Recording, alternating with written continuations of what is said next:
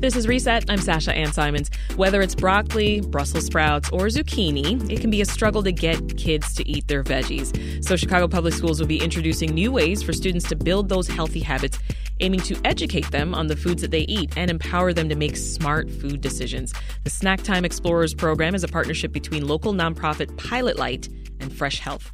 We are joined now by Eileen Torpy, Director of School District Partnerships at Pilot Light. Welcome, Eileen. Thanks so much for having us today. So what is the SnackTime Explorers program? Yeah, the SnackTime Explorers program is an educational toolkit that is built to support the USDA's Fresh Fruit and Vegetable program by bringing bite-sized lessons into classrooms to accompany the produce tasting. Bite-sized lessons I see what you did there. So the goal then of the program? Yeah, the goal of the program is to support curiosity with students around vegetables. It's to give teachers and students these opportunities to structure the tasting and kind of take the fear or the scariness out of trying something new so that students end up with a more excited mindset and that really look at things like explorers. You know, they're excited to try something new. They're looking forward to tasting new things. Has something like this been done or tried in CPS before? Nothing like this with the FFVP program. Okay. Well, why is now, you think, the time to introduce this kind of programming? That's a wonderful question. We had a conversation with our partners at Fresh Health, which is a produce company that we work with, and they...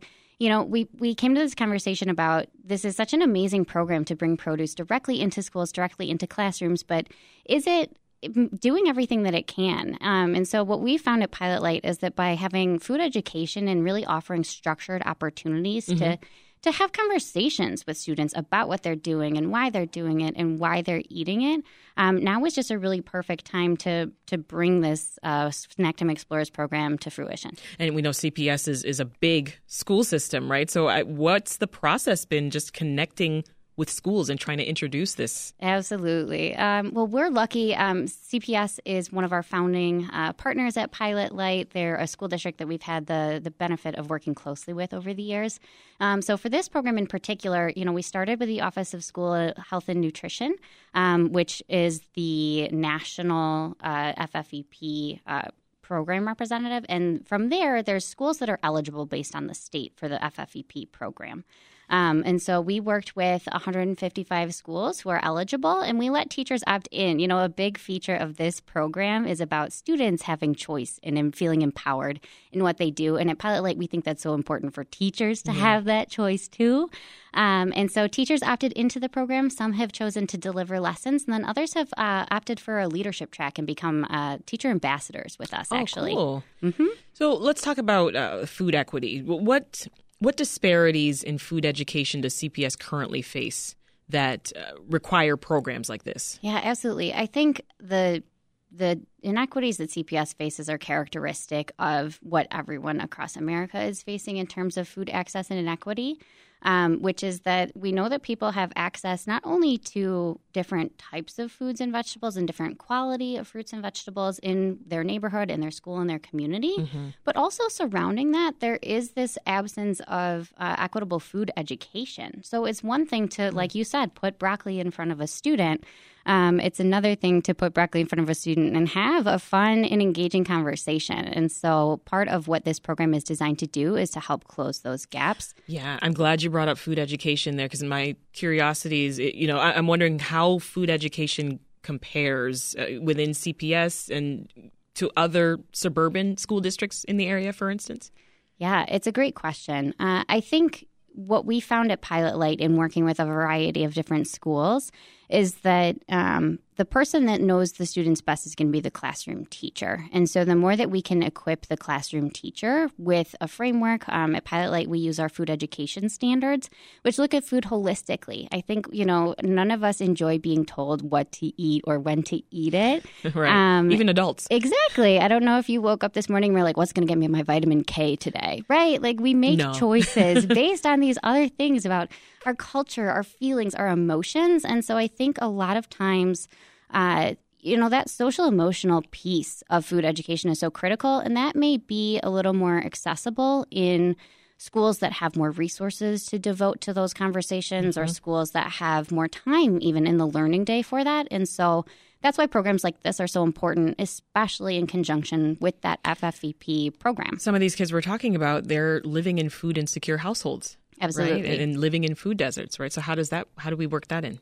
Yeah, so I think what's important, especially in this program, we're targeting kindergarten through third grade students, and that's a really pivotal time in who we're deciding to be and what we're deciding to do. And I think I'm, not going to assume that a 20-minute lesson is going to forever change, the lifetime of how you feel about broccoli. But what we're focusing on with this SnackTime Explorers program is the mindset. It's about how do we engage with new food. We don't say that every explorer has to like every fruit, has to like every vegetable. I'm not wild about pineapple, and I probably never will be, and that's okay. What? Pineapple has never done a thing to nobody. It's an unpopular opinion, I know. But what we're really focused on doing here is creating a sense of excitement around new experiences with food instead of things that it can be scary or it can become a power struggle with students. If anyone that's tried to sit a kid down at dinner time knows that.